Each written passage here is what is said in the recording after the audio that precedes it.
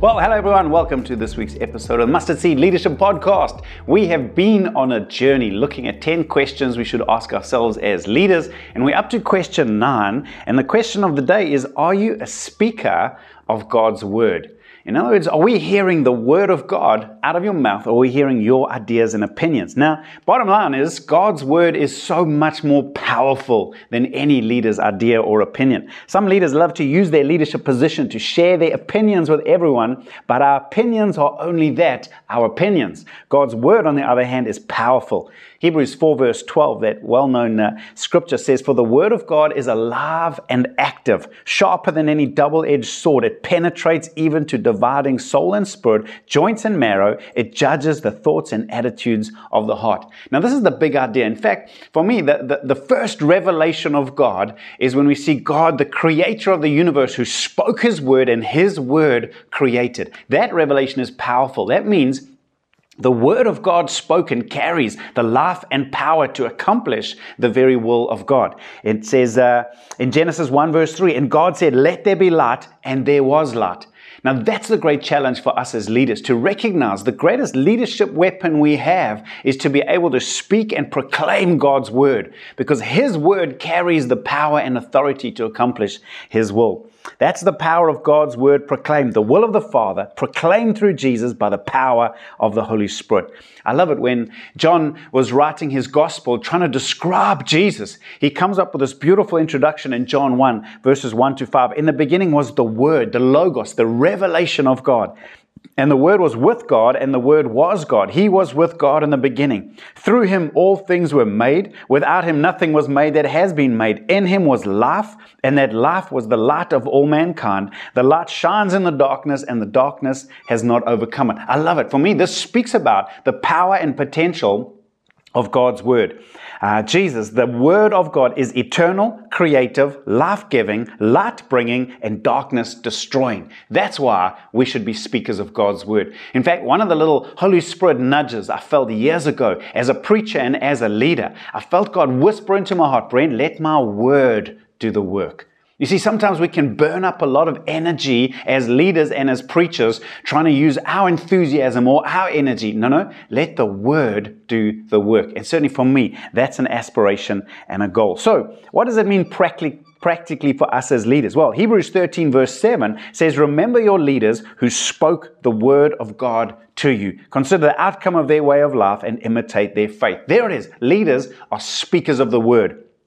People do not need to hear what you think or what you feel, but they need to hear what God says. In 1 Corinthians 2 verses 4 and 5, Paul said this, "My message and my preaching were not with wise and persuasive words, but with a demonstration of the Spirit's power, so that your faith might not rest on human wisdom, but on God's power." I love that. Now this is Paul, mighty man of God, who had oratory skills and who could use wise and persuasive words, but he recognized it's God's word, the power of his word, that needs to become the foundation of people's faith, not your leadership ability or your skill or persuasion. It's the word of God and not our wise and persuasive words that change people.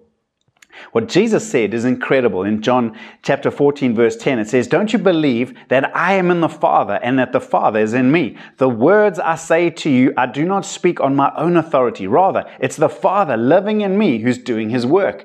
Jesus was so aware of his own limitation and yet potential in God that he spent so much of his time receiving living words from the Father so that he could speak God's word into a situation, which is such an inspiration and should be for all of us. He uttered what God gave him. So, in order to speak the word of God, this is the big challenge for you and I as leaders. You must become, one, acquainted with what the Bible says and be able to hear God from the Bible yourself. The two things are equally important. On the one side is the study. As leaders, let's grow to learn to understand the word of God. And the second is to hear the now word of God. What is God saying now, so that we can use that word powerfully?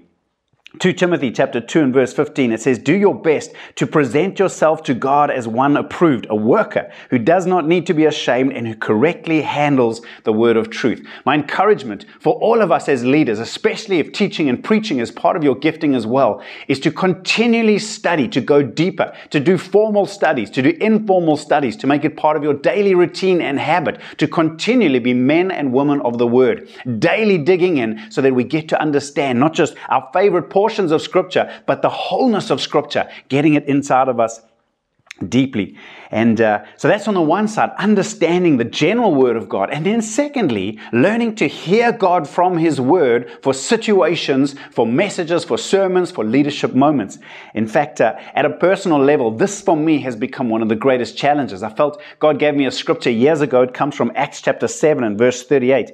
It said about Moses, and Moses was in the assembly in the wilderness with the angel who spoke to him on Mount Sinai and with our ancestors, and he received living words to pass on to us. Don't you love that? I can just picture Moses up the mountain with God, in the presence of God, receiving living words to pass on to us. Now, the Word of God is the Logos, the revelation, the written Word of God. But as by the Holy Spirit we wait on His Word, listening, studying, meditating on His Word, God takes the written, the general Word of God and can turn it into the Rhema, the living Word of God that carries life and power for a specific situation in a specific time. And that's the great challenge for us as leaders. So here's a few questions I want to leave you with just to ponder. Number one, are you a speaker of God's Word? Do you spend more time sharing your own ideas or God's Word?